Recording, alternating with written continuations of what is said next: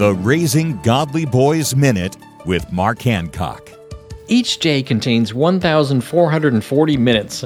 That may seem like a lot, but it passes by in a flash.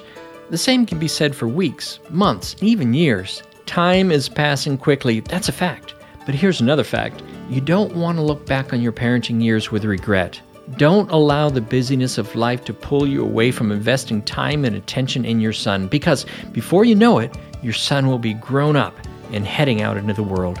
Ephesians 5:16 reminds us to redeem the time because the days are evil. But how do we do that? Begin by making sure your priorities are properly focused. Then be intentional in spending one-on-one time with your son. For more parenting advice, visit Trail Life USA or RaisingGodlyBoys.com.